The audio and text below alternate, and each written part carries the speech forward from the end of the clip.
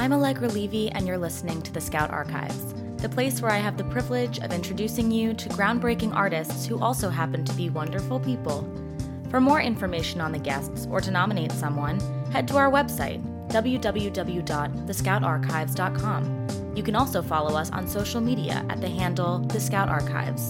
And you can reach out to me on Instagram at Levy Allegra. Now let's introduce this month's guest.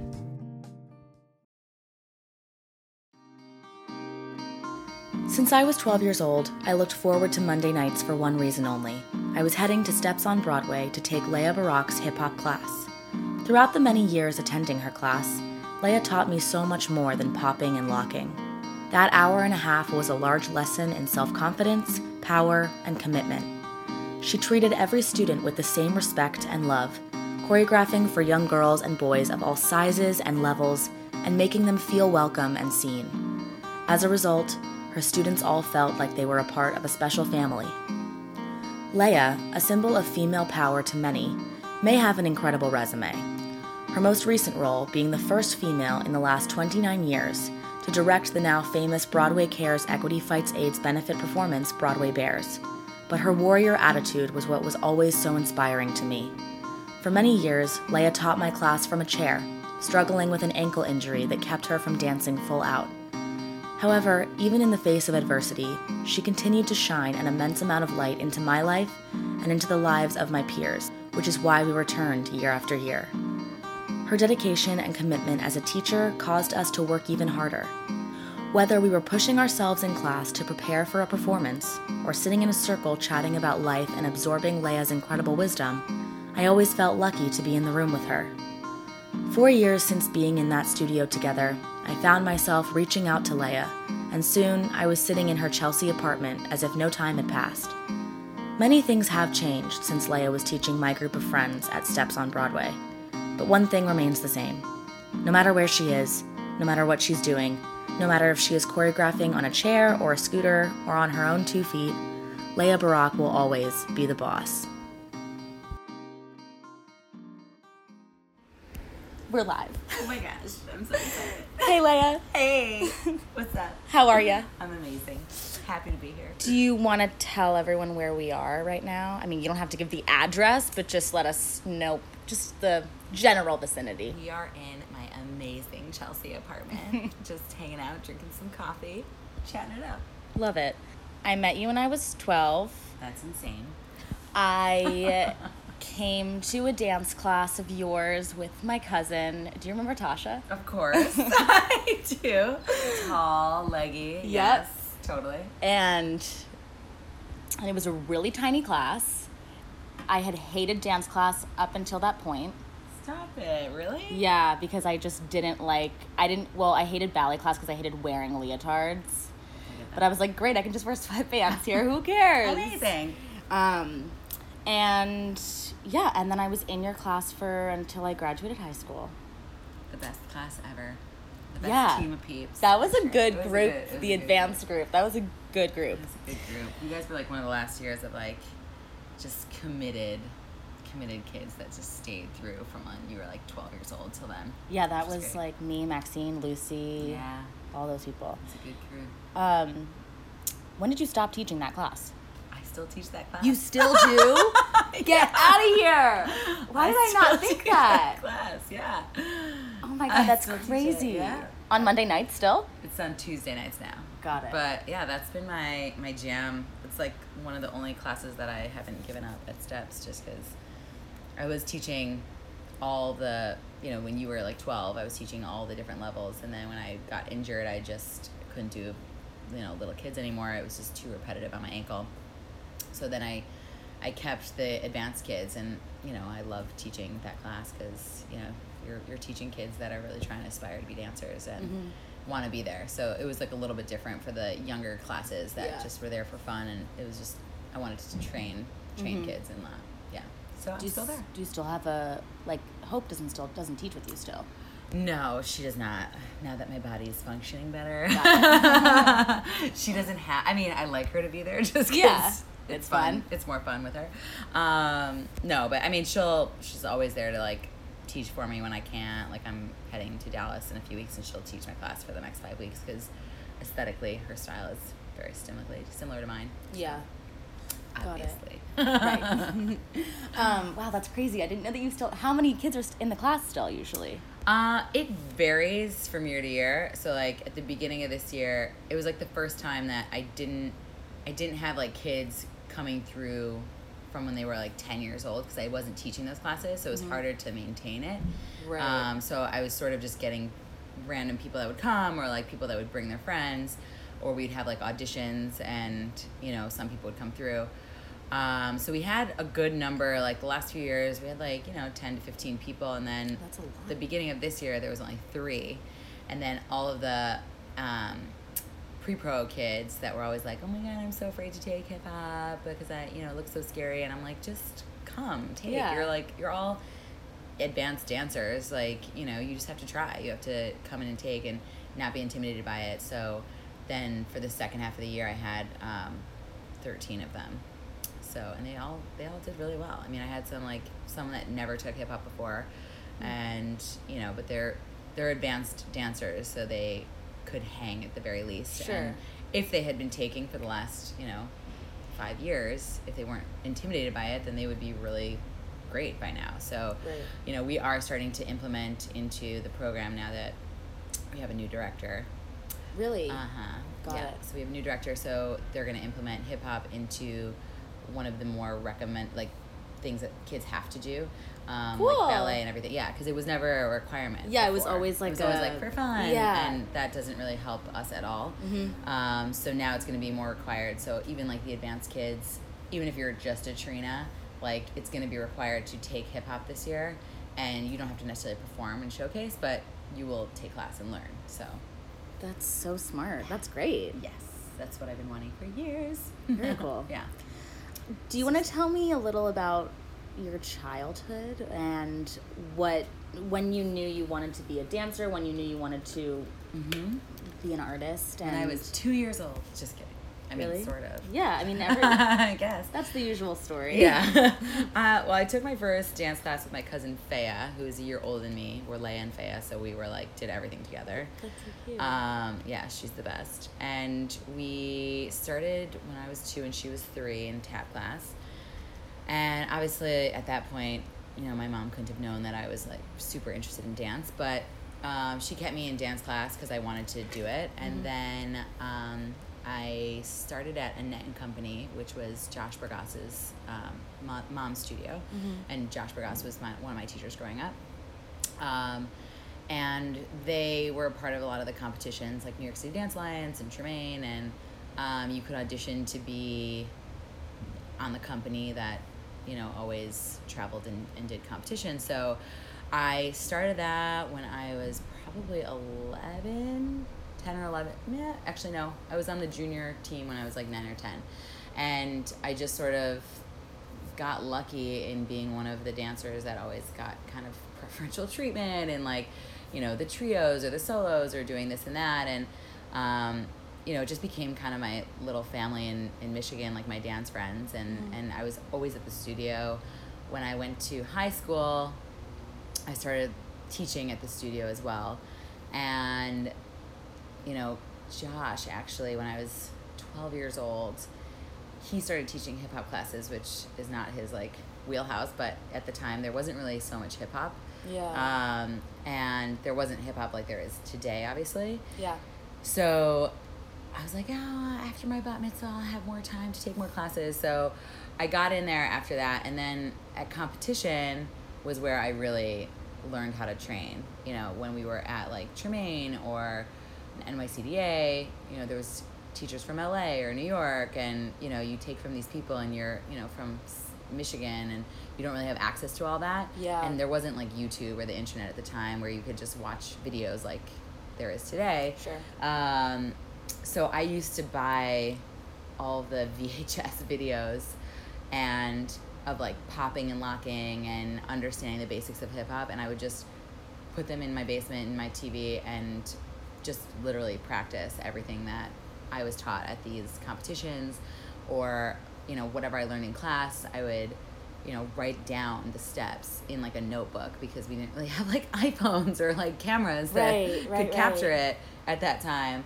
And then I would go back through. I remember when I used to like even train in LA, I would after class write down like right foot step, left foot, knee down, and like just so I could remember the choreography for when I got back to Michigan to practice it. Wow, that's crazy. Yeah. And did your family, friends, did they kind of sense that this was the path you wanted to pursue? Yeah, I mean, definitely my mom, I don't know if my mom knew it was like the path I wanted to pursue originally, but when I was 18, before I went to college, I knew that I wanted to dance. I wasn't sure what my major was going to be. At one point, I thought I was going to be a fine arts major because all of a sudden I got into like drawing, and then I was like, what am I doing with that? I'm not an artist like that in that sense, a fine artist. And I went to camp, and I actually asked them, instead of being a counselor when you're 18, I asked them if I could start a dance program at the camp. And they were like skeptical, but they were like, okay, we'll try it for 1 month and see what happens. So I was teaching basically from like 9 a.m. till 6 p.m. and it became the most popular thing at the camp. Like every single kid wanted to be in it. And then from then on, like the next year, I asked them to, pay for my classes in LA to like learn more movement. I asked them to build a mirror in a dance studio, and they were really into the idea. So that helped me sort of get my choreography going a little bit more because I was spending the summer teaching dance, and I had to like choreograph from like 8-year-olds to 16-year-olds and then staff members that wanted to take class. Whoa. So it was kind of cool for 18 to like start this whole program that like continued on for a few years with different people, but then kind of fizzled off. So that kind of helped me go into college knowing that I still wanted to pursue dance in some way. And then my first year at college, I got in a dance company, and we performed all the time, and I started, choreographing on adults more, the professional dancers, and realizing that it was something that I really wanted to pursue. So in freshman year, I started realizing I was at Indiana University, and they really only had a ballet major at the time, which wasn't my thing. So I actually started looking into transferring to Tisch, or auditioning for someplace in New York.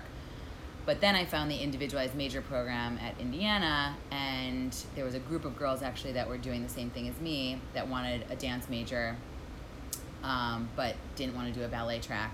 So we all found sponsors in the dance department that were more in like the contemporary realm, or modern.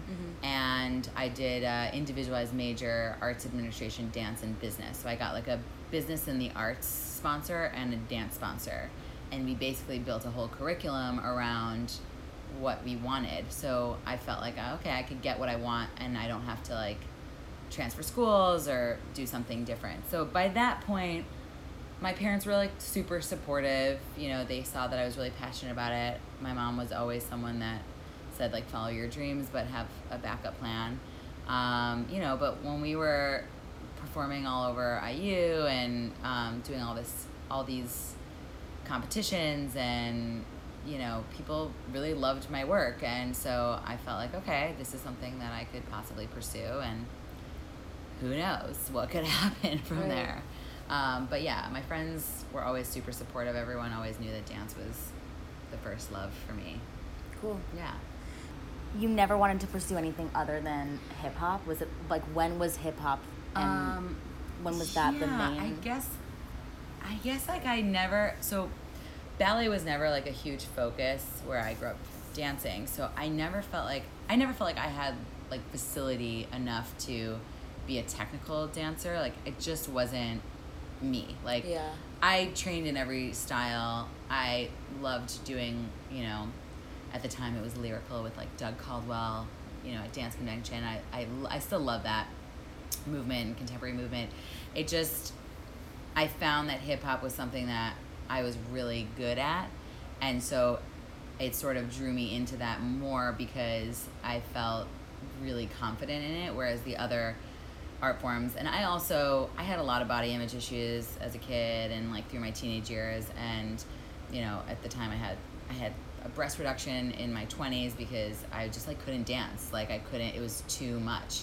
And so I think all of that sort of hindered me from being a more technical dancer, even though I still trained in like jazz and theater and tap and ballet. I took everything. I did everything in college.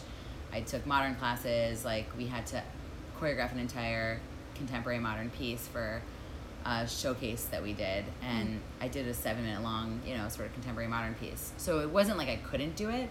It just wasn't my wheelhouse. And, you know, it's like know your strengths. Yeah. And I knew my strengths were in the hip-hop world. And I didn't have to, like, fake it till I make it in that. Whereas, like, the other dance styles, I didn't have to fake it till I make it, but it just wasn't my wheelhouse of, like, the way that my mind thinks or the way that my body moves when I turn on music. And, you know, when I choreograph, I turn on some music, I'm in that music and I'm feeling it and I'm creating, my body's just basically doing what it naturally will do, and then, you know, I'm like, oh, I like that, like, let me add on to that.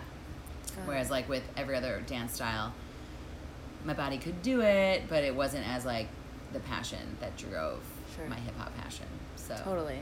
That was really similar to me, actually. Yeah. I mean, like, body image stuff, especially in the more ballet aesthetic or, you know, jazz, you have to wear, like, smaller clothes and all these things, and I really was very self-conscious as a kid and didn't want to do it. So Got it. That's so funny. I didn't know that you had a breast reduction. I did too. Really? Yeah, at 18. I had mine at 21. It was like 20, the best 20. Thing ever. Yeah, it was the best choice of my entire life. Yeah. For sure. Yeah. So when you were in LA, you were performing with the Edge Performing Arts Center and Millennium Dance Complex, and I just want to know how you felt about living in LA, what the scene was like there as opposed to coming to New York, and what the dance scene was like here, what the differences are. I mean, it's a huge difference. I think even like LA now is 10 times what when I was there, because I was going there when I was 18, 19, and 20. Yeah. And, you know, now I'm 37, so that was a very long time ago. But even then, it was just a different level of dance. I mean, here in New York, especially with hip hop, like there wasn't as much in New York. I mean, there is definitely a lot more now, but LA was so commercial that the people that were in those programs, it was like they were doing hip hop like all day long. Yeah. And contemporary and all these other dance styles. But it wasn't like in New York, you're doing like theater all day long, or you're doing ballet all day long. Like those are the main styles of dance here. Yeah. And at first it was like super intimidating because, you know, I was 18 and I was rolling into these classes. Some people, it's very cliquey, obviously, like the same as in a New York scene can be also. But it's also way more spread out in LA, so it's harder to get everywhere and to, you know, kind of make friends the way that it is in New York City, where it's a smaller community of people. I always felt that New York City was someplace that everyone really kind of helps each other out, and it's more like family and friendships than like LA feels more like, you know, let me be friends with this person to see if they can like really hire me for this job. Right. So it's totally different. I mean, it's a different scene, but I loved it. I loved the classes I took. I feel like I was really, really inspired by, I was taking like Tabitha Napoleon's class every week because they weren't as like massive as they are now. Yeah. And Dave Scott and, you know, these, Mandy Moore taught you know, it's just like teachers that now are doing it big in every aspect. Like they were the teachers that were teaching out in LA, and you were really getting a dynamic training out there. So I was grateful for it. I was going to move out to LA originally, but I was actually doing music at the time as well, and a friend of mine from home had moved to New York, and he was doing A&R here in the city for music, and sort of convinced me to move out to New York instead so he could manage me, and he felt like, you know, you could still do dance, pursue dance, but also pursue music. And it just so happened that literally my entire life had moved to New York within that year. So my brother was living here. I had sort of an in for moving into his apartment for a second until I found my own space. a bunch of my dance friends from college had moved here. I had taken a year off after college to backpack abroad, so everyone sort of settled into New York before I got back to the States, so I already had like a network here. Whereas in LA, I didn't have as much of a network. So it just made more sense for me to move to New York. Being from Michigan, it's 2 hours away instead of like 6 hours away. Yeah. And I'm grateful that I did, because everyone I know, I mean, LA is great, but everyone that's a New York City dancer is a New York City dancer for life. Totally. Yeah, You know? absolutely. What was your life like here when you first moved here? I mean, it must have been kind of...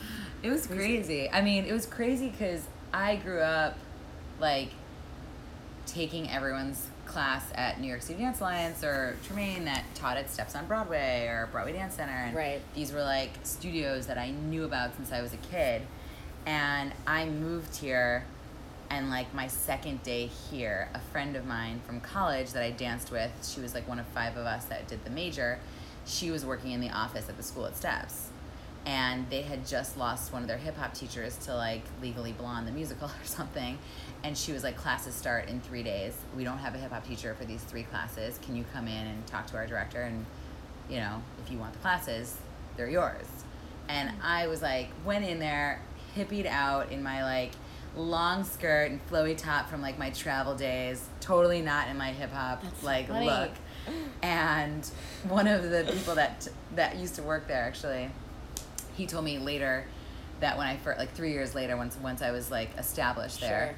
He was like, when you came in, I told our director, he was like, you cannot hire that girl for hip hop. She's not a hip hop dancer. Just like, look at what she's wearing. And I was like, oh yeah, okay, that makes sense. Like, why would you think that I was a hip hop dancer coming in looking like that? Right. But they gave me a chance and they hired me right away. And they were like, you know, your friend vouches for you. She's been working here for a year. So my second day in New York, I was teaching at Steps on Broadway. And then from there, I got free class. So I started taking like Robin Dunn's class on Monday nights. And then I met Jonathan Lee, who became one of my best friends. And he's like my family. And, you know, he grew up here. So he plugged me into this whole community in New York City. And it was really like that foot in the door that was crazy to get right away, and was just really lucky. So I moved here. I was living in my brother's apartment, like looking for an apartment, and I had studied abroad in Australia my junior year of college, and I met a bunch of my best friends now who are all musicians, and they had all moved to New York with their band at the same time. So I was also like playing music with them, and you know, we were all writing music and recording music and doing stuff. And so when I first moved to New York, it was like a dream. It was like, oh my God, this is where I belong, you know? So it didn't feel as like crazy scary, I guess. That's so crazy though. That's lucky. It was really lucky. What was the first class that you taught? It was like a hip hop 3, like level 3. That's so crazy. Yeah, it was. And like, it was an adult class. No, it was kids. The kids, yeah. Got it. Was okay. So it was literally what I took. Yeah, it was like the kids, what you took. And then I just sort of asked if I could start, once I was there for a while, I asked if I could start subbing classes, and then eventually asked for my own class and built my following of people that, you know, and then I started teaching around the city and, you know, making my way to all the different studios and making connections everywhere, so. Wow. It's a whole networking thing in the city. That is really wild. Damn. Yeah, it was really wild. That's crazy. Would you tell anything to your younger self now that you've lived here for so long, being a New Yorker, and did you have wishes or dreams that you either accomplished or haven't yet accomplished but still want to, or have fizzled out? Like, was there any change since you've lived here for I think I would have told my younger self to not be so like analysis paralysis all the time, and like trust myself more and not be so I was very body self-conscious when I first moved to the city. So like going on auditions and stuff like that I used to do, I just like immediately seized up and like looked around the room and was like, oh, I'm not going to get hired for this, like just based off alone. And I think that has shifted a lot over the years, not as much as it should, but you know, there's definitely more more body positivity in like at least like the hip hop world of like, you know, all different size dancers, you know, getting hired for stuff.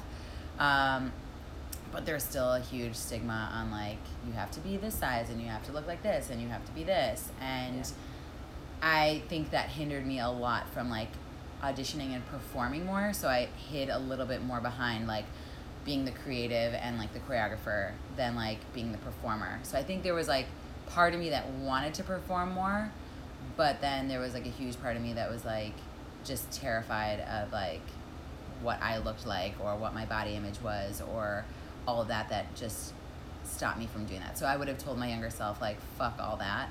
Excuse me, I don't know if I'm No, that's okay. You're allowed to. Go for it. I would have said, you know, just do you, and like, you're talented and you got this, and, you know, not felt that whole like imposter syndrome all the time where you always feel like, oh, I haven't done enough to like be this person or be that person, or, you know, someone's gonna find me out that I'm not really a dancer or something, you know what I mean? In a weird way. So I would have told my younger self to just like move through that way faster than I did. But having said that, I'm also someone that has suffered a ton of injuries over the years. So as a performer, I think that would have destroyed my body even more than as a choreographer and a, you know, artistic director has. And so, you know, you live and you learn, and I learned a lot from, you know, what I did do. And so performing fizzled out for me. Like I didn't really feel like the passion for doing that. I really realized that I like being the person that like sets the work and sees the work happen and gets to work with like professional dancers. Well, I had a question about the injury part of it because for a long time when I was a student of yours, you would teach in a chair. Yeah, you went through the hardest years for sure. You're like, I have a hip hop teacher that can't move her legs. She teaches from a chair. It's awesome. I thought it was funny. I was like, this is so great. Like, what a savage. She's literally just like, okay, everybody, here I am sitting in a chair, and we all had to interpret what the moves were. But it was great. Yeah, no, I loved it. But I'm just wondering, how did that... What was that like? What I don't even really know. It was ankle mostly? Oh my God, yeah. It was How did that hinder you? How did that open doors you didn't think would be open to you? Totally. I mean, that was... I still deal with like my ankle and my knee now. But that was a really challenging and devastating time in my life. I had like minor injuries here and there. I had a torn meniscus that I had surgery on, but it healed pretty quickly. I had a labral tear in my hip. Everyone gets those. You know, it's hindering for a while. But this ankle thing, I was teaching open class, and I was doing like a 4-starch press into my heel, and I just felt this shooting pain go through the back of my ankle. And I had never had like serious injuries before, but it was like really bothersome. I could hardly walk. I went to the doctor, and immediately they told me like, you need surgery. And I was like, what? Like, what do you mean? I don't even understand what you're saying to me right now. Yeah. Like, surgery? Like, on my How ankle? old were you at the time? I was 28 or 29 for my first surgery. Right, Yeah. okay. 28 or 29. And I was like, I'm going to get another opinion by another doctor. So I went to another doctor. I got another opinion. He's like, yeah, I mean, you probably need the surgery. Let's try physical therapy first, see what happens. So I tried the physical therapy. It wasn't doing anything. So, you know, I had to have this first ankle surgery, which it was an osteochondral lesion, just like wear and tear of the ligament. And it was like a crater of cartilage damage in there. And there was really nothing you could do at the time besides surgery. But it's like a complicated surgery when you do your ankle, or, you know, any surgery is complicated, but I also have Crohn's disease, so inflammation in my body is way worse than like your average Joe. So healing in general is much more challenging for my body than it is for most bodies. So, you know, the first thing that they tried to do was stem cells to regenerate the cartilage. So I did that. It was arthroscopic surgery. I was on a, you know, scooter scooting around the city teaching on that also, which Oh was my like God. insane. But, you know, having gone through that, I thought my world was going to be over. I thought everyone's going to forget about me. Like, my classes were going to be done. No one's going to remember me. And, you know, 3 months later, I was back to teaching in a chair. And to be honest, I had to really focus on my upper body. And it changed my choreography completely. Because I was always feeling like when I was just creating in front of the mirror, I was always feeling like I had to do these, like, crazy huge movements. And my footwork had to be complex. And then when I couldn't really use my feet as much, I was creating more from my upper body and finding that I was using more power moves, I would say, and more isolations and just like more interesting work because I had to like think about my upper body, my arms more, and my rib cage and everything from my waist up more than my legs. So I actually think it did help my choreography be a little bit more dynamic, and kind of moving from a chair, I was able to even be more intricate in how I was performing the movement. And then when adding the legs in, it was like, oh, okay, that all works together and looks more interesting.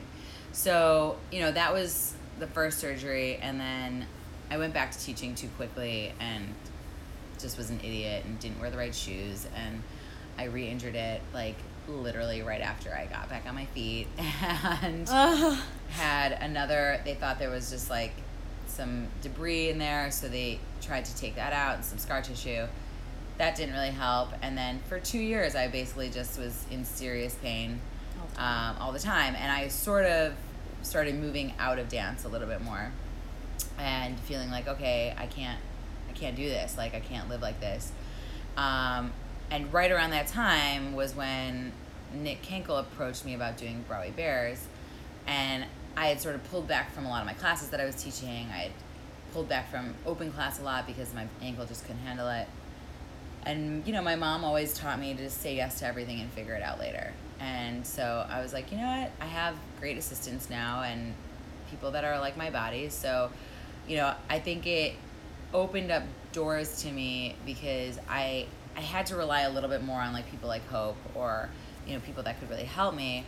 But those people also helped me see creatively a different way of like my style on their bodies. So everything happens for a reason. I mean, I don't really know what the reason for this ankle for years and years and years, but it has taught me a ton. And I think it did really shape my choreography, having to teach from a chair and just having to like keep pushing forward. You know, it's like I finally found a doctor that, you know, did a massive surgery where they took cartilage from my knee and they broke the medial malleolus in my ankle and they put that in there and they put some screws in there. But, you know, now I'm way more functioning than I ever was, and such is the life of a dancer. Yeah, and not teaching in a chair anymore. And not teaching in a chair sometimes. Only when I'm tired. That's so crazy. God, I can't believe that. Yeah, it was a crazy time, and it was really hard. I mean, dance felt like my identity at the time. Yeah, I felt like if I didn't have dance, like who the hell am I? Until I realized, okay, you know what? Actually, I have a lot of other things about myself.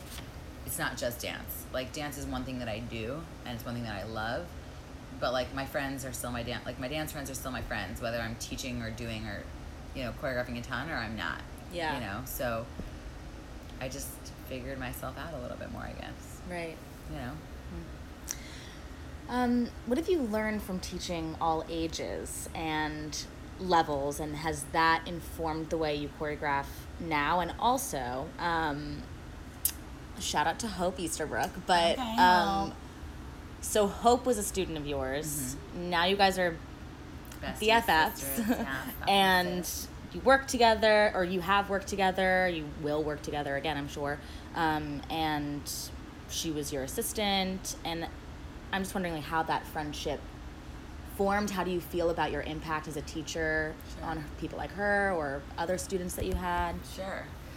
I mean, teaching is an amazing thing to have in life, and you don't really realize it until you have people like you or Hope or, you know, kids that are writing you cards at the end of the year telling you how, you know, you've helped shape their year or, you know, help them become better dancers or become better people or understand themselves more or feel better about themselves, give them confidence, you know.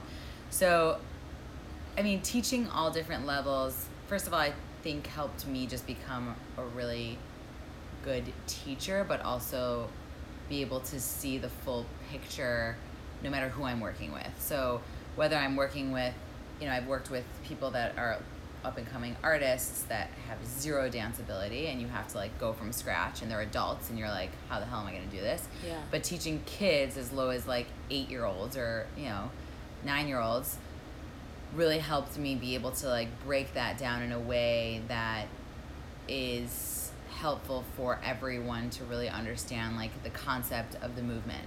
So, you know, whereas like a lot of teachers would be like, oh, this is my style, so like just do what I do. I feel like teaching young to older has really helped me be able to break it down in a way that helps the student understand the movement to like the minutia of the details. Mm-hmm.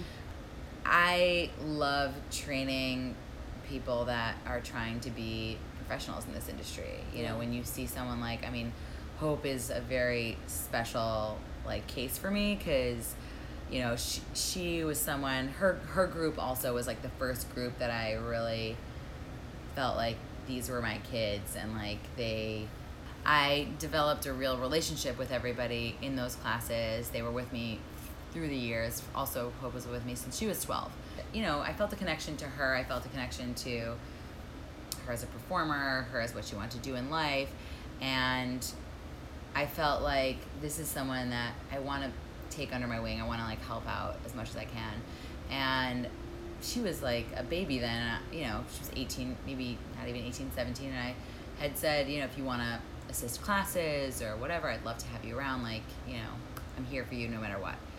And, you know, a year later, she took me up on that and started assisting me in everything. And, you know, she was still really young, so her and my friend Jonathan, he would also like have her doing some stuff, and then we were able to start becoming more friends. And now she's literally like my sister. You know, she's helped me immensely over the years.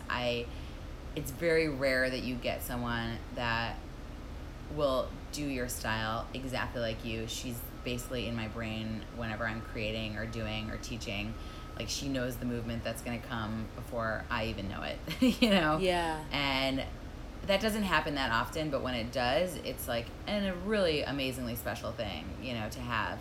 And just to see kids like that you've taught develop in a way that is, she's so fierce. She's going to be doing such amazing things. She's already done such amazing things, you know, like when she booked Hamilton, it felt like, oh my God, my child almost, you know, like, and she's just such a talent. So I feel really lucky to work with people that really appreciate the things that you give them and the tools that you give them to succeed in the world in any way. You know, it's not like hip-hop dance class is necessarily going to make everyone, you know, flourish in the world, but maybe there's one thing that I did in that class that gave you the confidence to go out into the world and feel like a more confident person, and maybe that'll help shape who you become.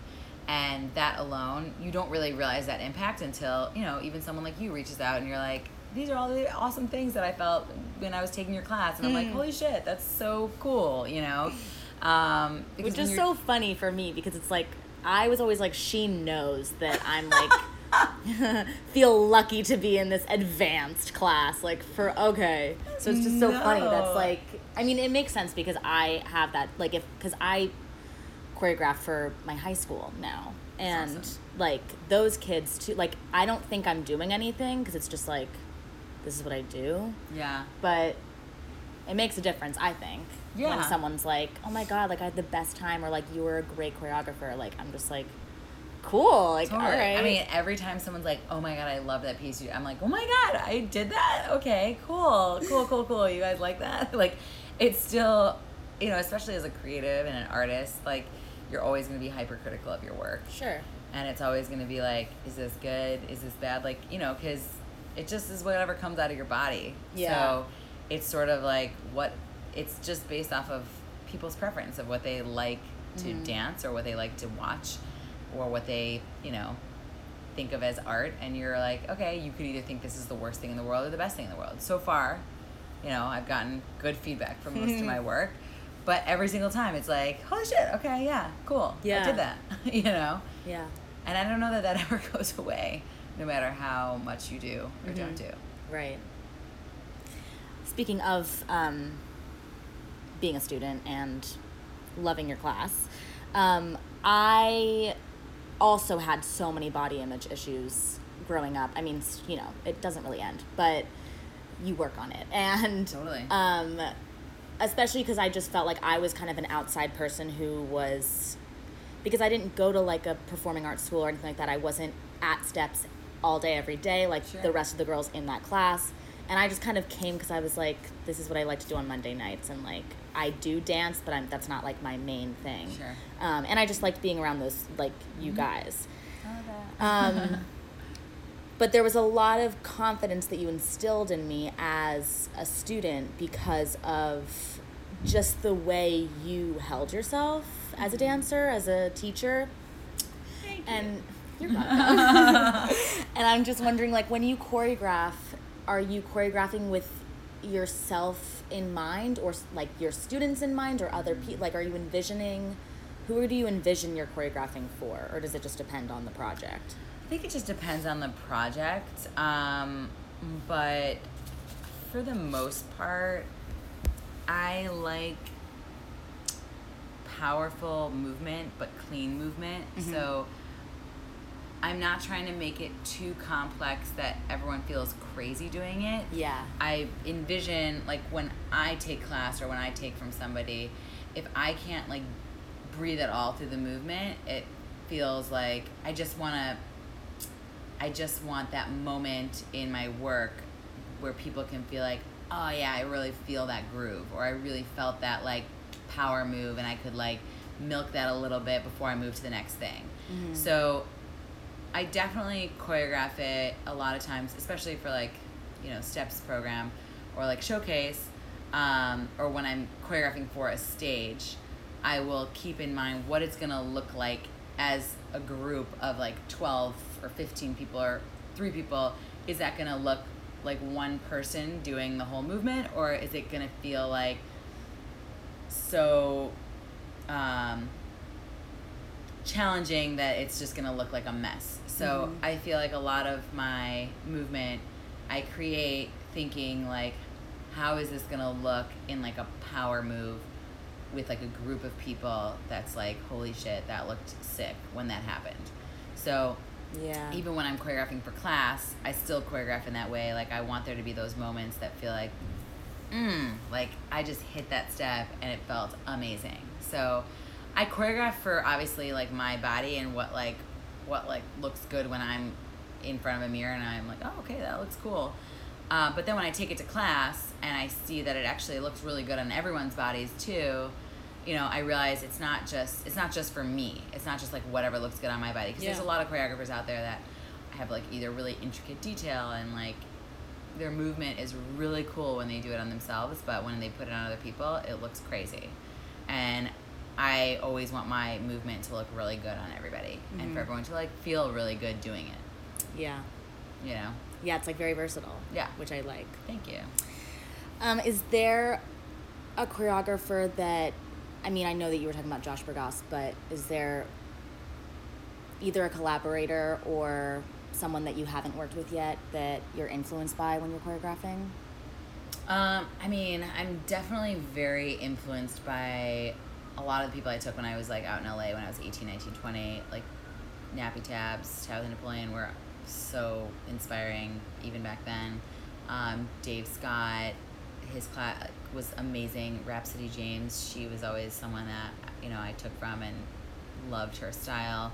So I would say a lot of those teachers definitely influenced how I looked at hip hop. And then once like YouTube became a thing, I feel like, I mean, Wade Robeson was someone I took from when I was a kid too. His style definitely influenced me as like a teenager taking a competition and learning from him.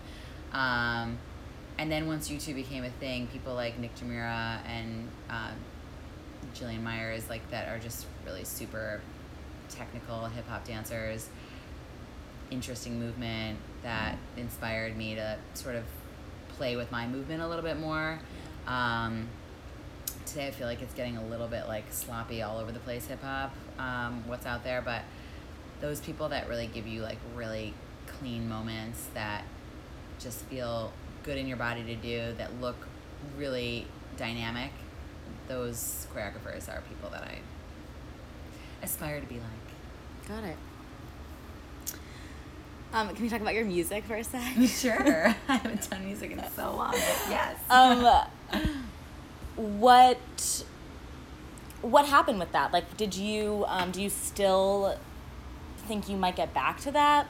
Is it kind of just like you're not into it anymore? Do you still sing? Do you still write? I still sing. I still play around on my guitar, and I still love that for myself. And if I'm inspired, I'll write something. It was always usually when I was like heartbroken or something crazy happening that I just felt like, you know, it was sort of journaling for me more than anything, I feel like.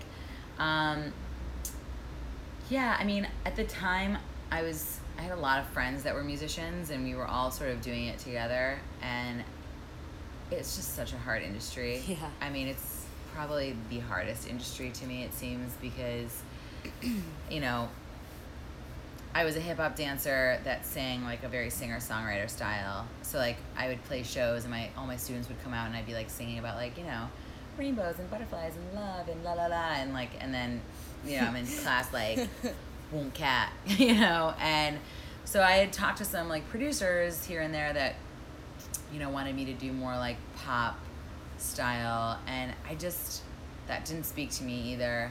And then it was just that industry is crazy, you know. It's just, you could play shows and play shows and play shows, and then you could still put out an album, and then, you know, maybe you could get a small tour with, you know, here and there, and still not make any money. And it's such a hit or miss, you know. Whereas like dance, for me, it was making me money, and it was making me have like work and jobs that were lucrative. And music was something that I was like pursuing on the side, but I never felt like my full heart was in it the same way that I was able to pursue dance. Yeah.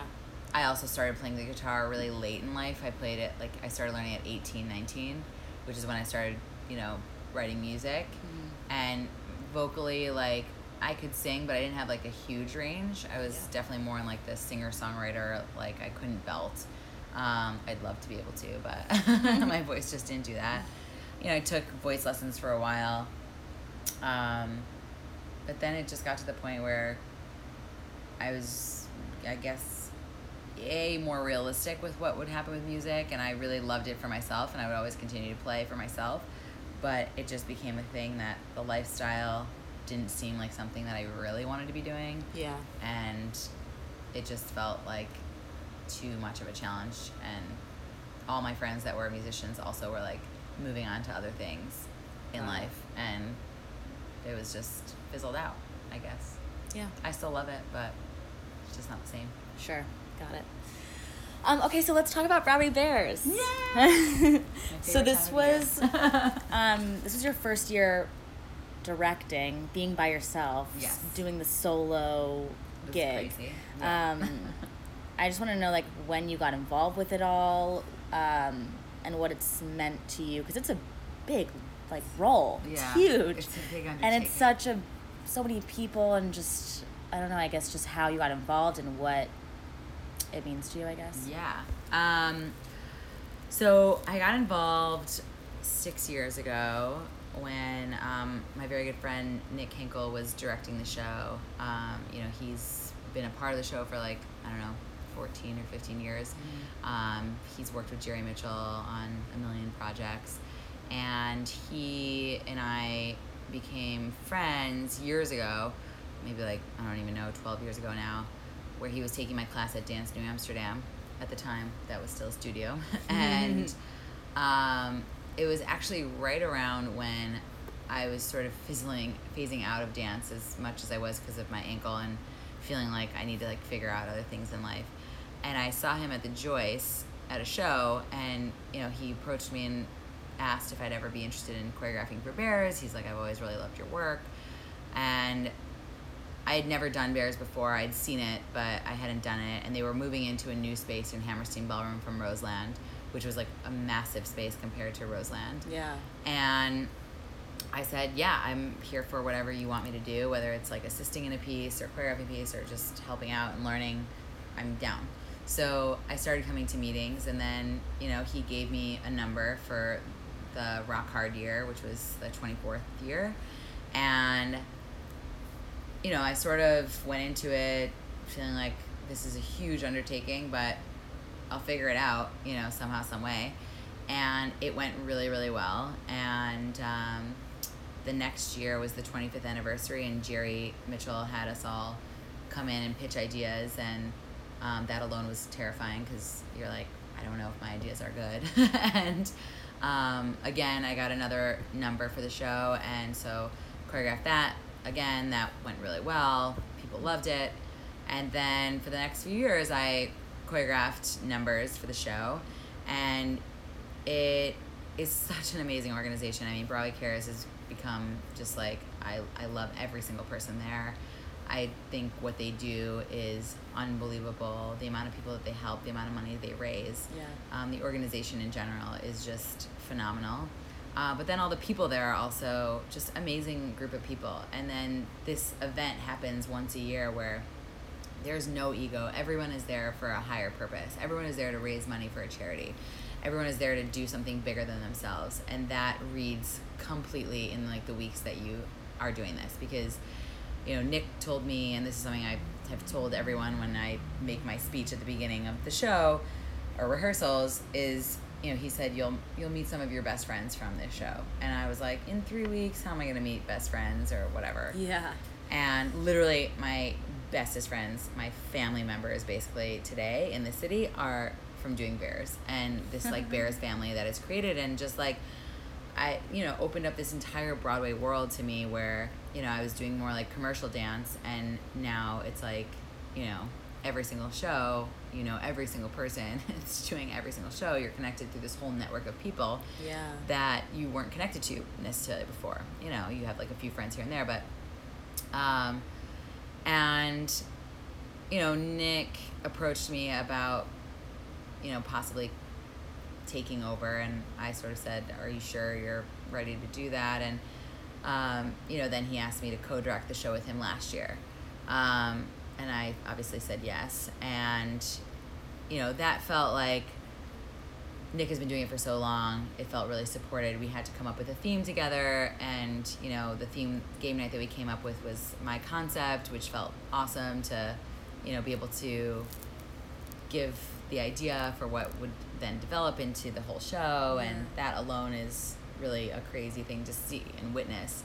And then just from being a choreographer to directing with him, there's so much more work that you don't even realize goes into this massive beast of a show, from like finding people to write the opening number to like an original track, and then giving them like what concept you want for the opening number to set up the whole show, and then finding someone to write the finale, and then finding someone to design the set and the stage, and then finding the choreographers that you want to work with, like bringing everyone into brainstorming meetings, and then picking and choosing who fits what in the show, and then you have to let people down. It's all like a crazy process. But I learned so much last year from it. And then when they approached me this year to solo direct the show, I definitely felt like I had more of an understanding going into it, but it was way more than I would have ever imagined. Yeah. And just the stress of wanting to do a really good job for everybody. This is a really special show to a lot of people, and I'm the second female director to ever do it in the last 29 years. And so that alone felt like a really big undertaking, to make sure that I was doing right by the whole community. And then just wanting it to be as amazing as it possibly could be for everybody involved. So, you know, the whole process from last year, I had to come up with a theme by like October to present. God. Wow. So it That's starts early. really early. Yeah, it's like a full, almost so like, a year. if you do this again next year, which are you? So we haven't like discussed plans, all the things, but you would it's have going to be to the literally 30th anniversary. So I know Jerry wants to be more involved, but I told him, you know, I'm down for anything and everything that he needs or wants, whether it's like co-directing or, you know, having my hand in it because he's doing a million projects. Whatever they want, I'm here for it, especially now that I have more under my belt. But I know it's going to be a big year because it's going to be the 30th anniversary. So if you were to, I mean, let's say you were to direct it this year, you would literally have to come up with themes in like 2 months. Yes. Wow. Okay. Yeah. And then we have like our first brainstorming sessions with just like a few choreographers that have done the show before in like November. Okay. Just sort of like to give them the theme, give them the deck that we come up with, and then have them kind of brainstorm ideas and come up with some music choices or thoughts on a piece. And then usually we do another bigger brainstorm with a few more choreographers, some new choreographers possibly that come in like December. And then, you know, also within that time, you have to find someone to write the opening number. You have to have meetings about that. You have to know the concept of like what you want them to be doing because everyone has like a million projects and everyone's donating their time for free. So you really have to get on top of these things early so that it's not all of a sudden like April and you're like, shit, I need an opening number. Who's going to write it? You know? Yeah. So those meetings happen in like January for April, you know? And then, you know, just production meetings with like Vegas aerialists that they also come in from Vegas to do, and you sort of have to give them an idea of what you want so that they can start creating, you know, the rigs for it and the choreography for it and planning it into their schedule. So there's just so many moving parts for this show. Yeah. And it's crazy because it's like a one night only show. Yeah. Where you have to like plan it from, you know, basically October. Damn. Yeah. And then usually by like February, March, everything's pretty set in who's choreographing, and you know, but at that point music choices can change. You have to make sure the whole flow of the show works really well from like start to finish, that everything feels different, that you're not just like kind of one note through the whole thing. So that's a whole different stress, and somehow, some way, it all comes together always. I mean, Broadway Cares is like a well-oiled machine. Yeah. And they've been doing this show for so long that like the producers there, the props people, the technical people, the technicians, everyone is on their game. So you have to really trust that like everyone knows what they're supposed to be doing. So somehow, some way, as long as I'm doing my part and making sure that all this is running in the creative side, then everything else will kind of come into place. Wow. Yeah. But you also choreograph even though you're the director. Correct. Yeah. How many pieces do you choreograph? If you're a director? I did the opening number this year, and then I do a hip hop piece. Got it. So I did 2 this year, and then I choreographed what we call the punch punch dance, which is at the end of the finale where everyone comes out on stage. Got it. Wow. And is casting for that, like, what is that like? Is it friends of people? Like, No, it's not. I mean, casting first is there's like 3 tiers of casting. So if you're in a Broadway show, it's Broadway Bears. So like you are cast no matter what. If you're in a Broadway show, or if you were just off a national tour, and if you had just been in a Broadway show within the last 2 years, you're for sure cast in the show. And then after that, it really has to do a lot with fundraising. So people that show a lot of like fundraising efforts, people that raise like over $2,000, $3,000 every year, you know, we try to make sure that it's about the charity aspect as well. Yeah. So that's a huge part of casting in the show is, are you there for the reason of like, it's an amazing experience, but are you fundraising? And like, are you contributing to what we're trying to do here, which is not just like a amazing dance show that is like part of this community, but also raising as much money as we possibly can. And like this year we raised the most money we've ever raised at $2 million for the entire show, and the dancers alone raised a little over $1 million, which has never happened before. So that's an incredible thing, and that's really the whole point of putting this whole thing on, is to raise as much money as we possibly can.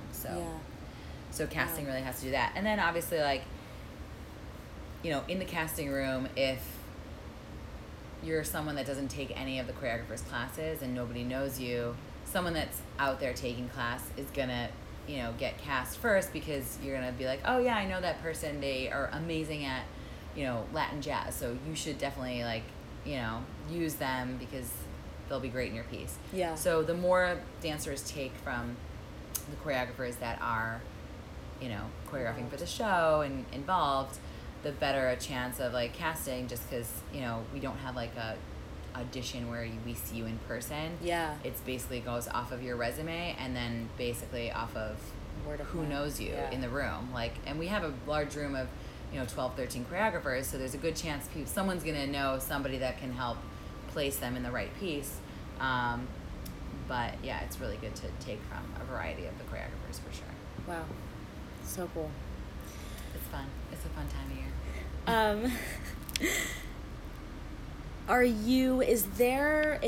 Since you're the director, or since you were the director this year, are there some things that you like to be more hands-on with, and other things that you're just like, you know what, I trust the other members of the team to do their thing, and I'm not going to get as involved, or I'm not going to, you know, be so stressed. I don't need to stress so much about this aspect of it. Is there anything like that, or are you the kind of director that just, like, needs to oversee it all to know what's happening? I think I give good input where it needs to be, but I try with, like, the creatives, like the choreographers.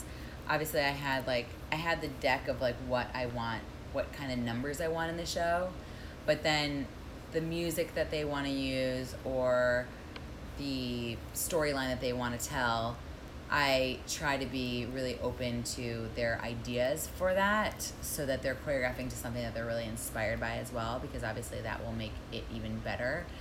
If they're just given something and said, like, here's a song, choreograph to it. I've had to do that before in the past. I know other people have had to do it before in the past, which is not, like, the worst thing in the world if it has to happen. Yeah.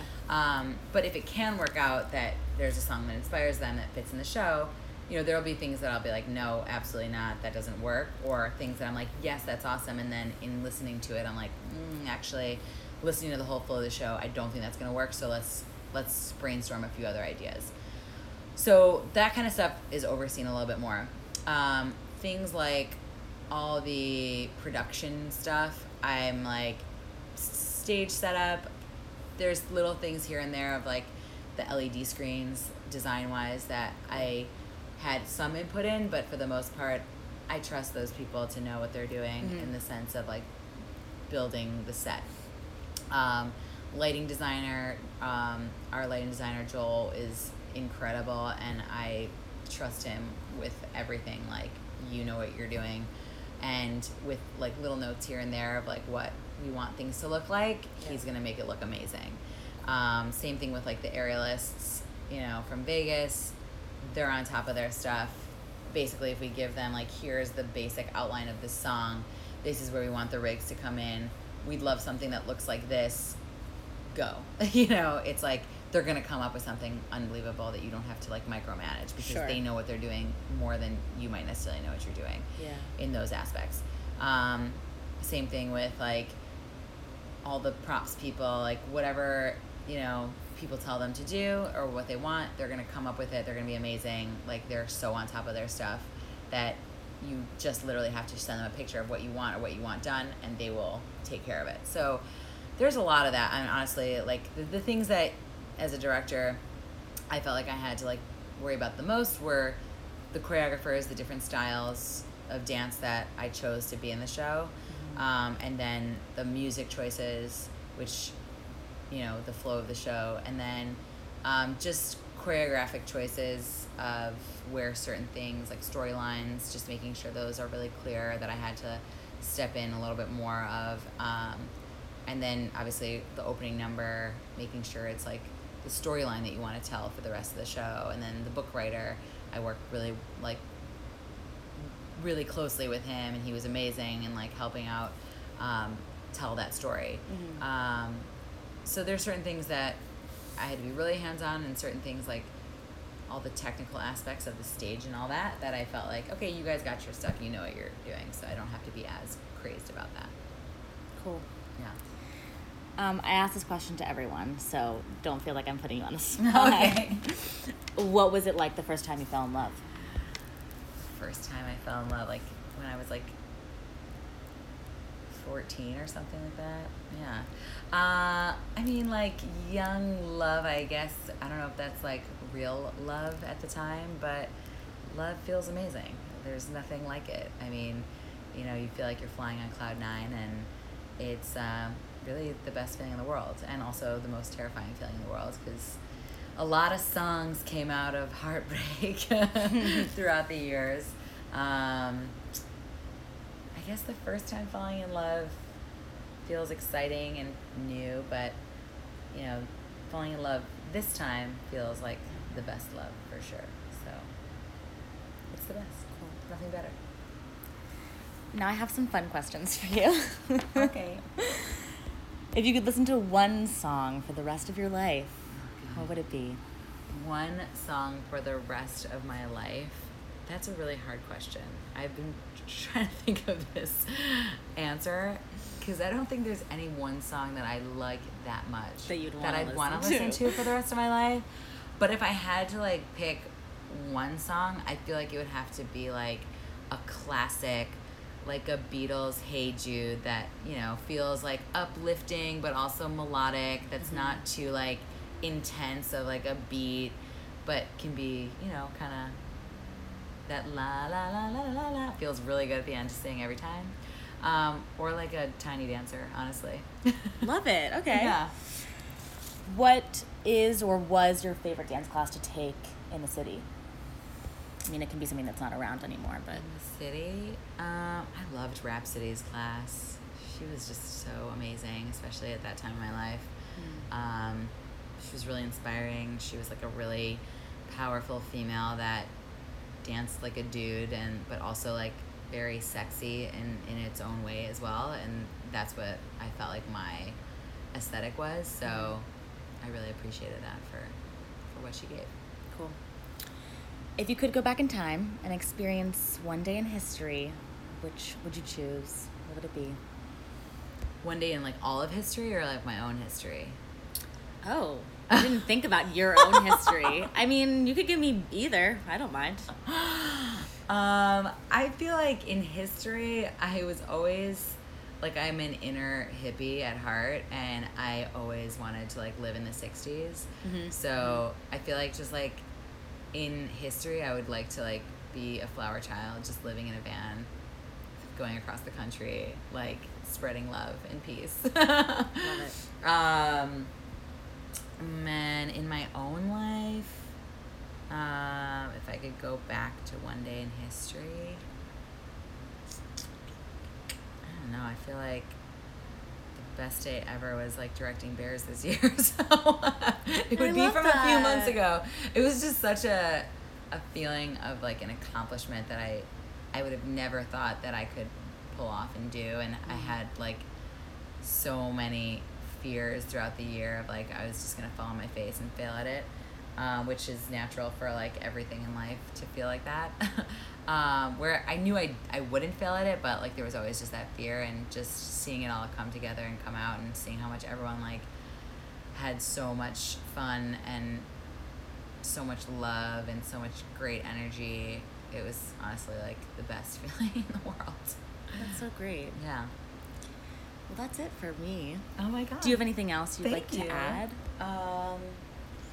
Just that this was so much fun, and that I'm so happy to see you, and I so appreciate that you loved my class that much growing up. And oh my God, no, like my 12-year-old self is like screaming right now. I cannot. No, it's awesome to like reconnect with old students that are doing awesome things, and seeing what you guys are all up to, and you know, feeling like I'm still 25, even though you're getting older. I'm just staying the same age. You don't look a day past when I met you. Oh, thank you. So. Work. I'll take it. All right. Thanks so much. Thank you.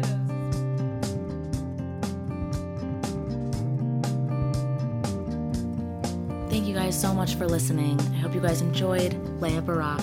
She's definitely a force. It's pretty awesome that the Scout Archives has given me an excuse to reach out to those who I've always been in awe of, but never felt like I could reach out to them or ask them these things. It's really cool, and I'm really proud to have Laya on the Scout Archives just because she was such a constant force in my life growing up in the arts and becoming the woman that I am today, and she may have never known until now. So it feels really awesome that I can say she's a part of Scout now. Look out for more coming this month, more artist dates, and there's going to be a letter from the editor coming soon. I'm a little late on that, but it will be coming soon. Until then, I will see you all next month. Stay excellent, stay creative, and thanks so much for listening. See you next time.